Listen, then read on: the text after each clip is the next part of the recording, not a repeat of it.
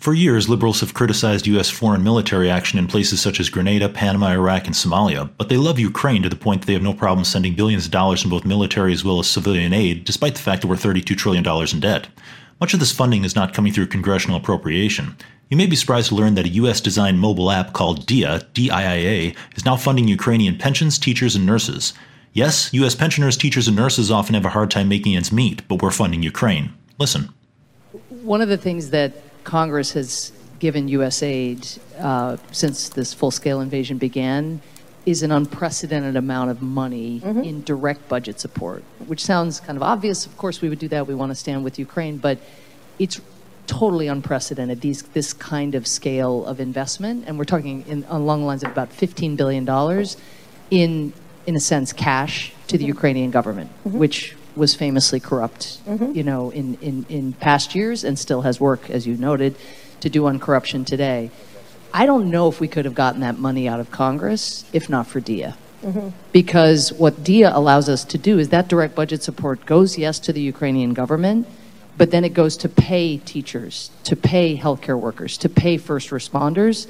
And there's a digital trail. It's not, some official deciding this or that. It actually is going directly into the bank accounts in a manner that it would have been untraceable in a prior regime. After that, you may be surprised to find that if you look up DIA online, you'll find that it only describes a system by which Ukrainians can access government documents via a mobile app. But it's clear from what we heard that there's more going on. The official story is that DIA helps avoid the rampant corruption known to be in Ukraine, but the reality is that Americans are being bankrupted both as citizens via inflation, but also as a nation because we're spending so much on depleting our weapons stockpiles to prop up the Zelensky regime. There are 2 points I want to make here. First is that Samantha Power is talking about aid directly from the American taxpayer to pay for Ukrainian teachers, healthcare workers, and public workers. That's after Joe Biden had denied paying for Ukrainian pensions. And this is all taking place as inflation hits the American worker. And you recently saw teachers in the LA United School District strike so they could have better wages. But meanwhile, billions are being paid directly through a shady experimental app to Ukrainian teachers. So how will this affect the American voting population to hear that their money is being stripped out of their pockets to pay Ukrainian salaries?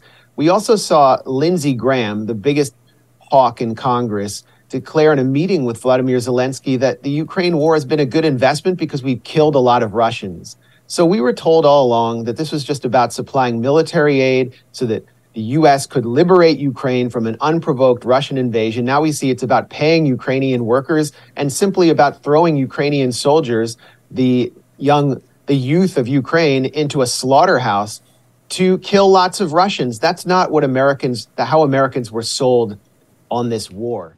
The man speaking is Max Blumenthal, and you'll see on your screen that he asked the Ukrainian ambassador to Washington, D.C. about war profiteering and how DIA is being tested in Ukraine in hopes of using it for the globalists' goals elsewhere in the world. The ambassador was getting none of the tough questions until this moment, and you'll see her quickly turn around in plainclothes security then prevent him from following her in hopes of getting an answer. Even more shocking is that the other journalist he was with was one of many members of the media on a Ukrainian kill list, which is being tasked with preventing the real story from coming out. Bizarrely, even septuagenarian rock star Roger Waters of the band Pink Floyd is also on this kill list, so that should be one exemplar of just how far the cult of Ukraine will go to protect their mirage of death and destruction.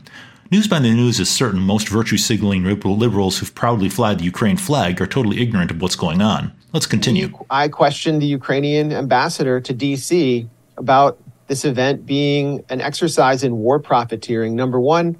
And then I wanted to ask her about the inclusion of Anya and my colleague Aaron Mate, as well as recently added nightclub comedian Jimmy Dore to the Ukrainian government's kill list. This is a kill list known as Mirotvorets, or Peacemaker, that has seen hundreds and hundreds of Ukrainian citizens, Russians, even children, and American citizens, including everyone from Henry Kissinger to Roger Waters, placed on a kind of blacklist.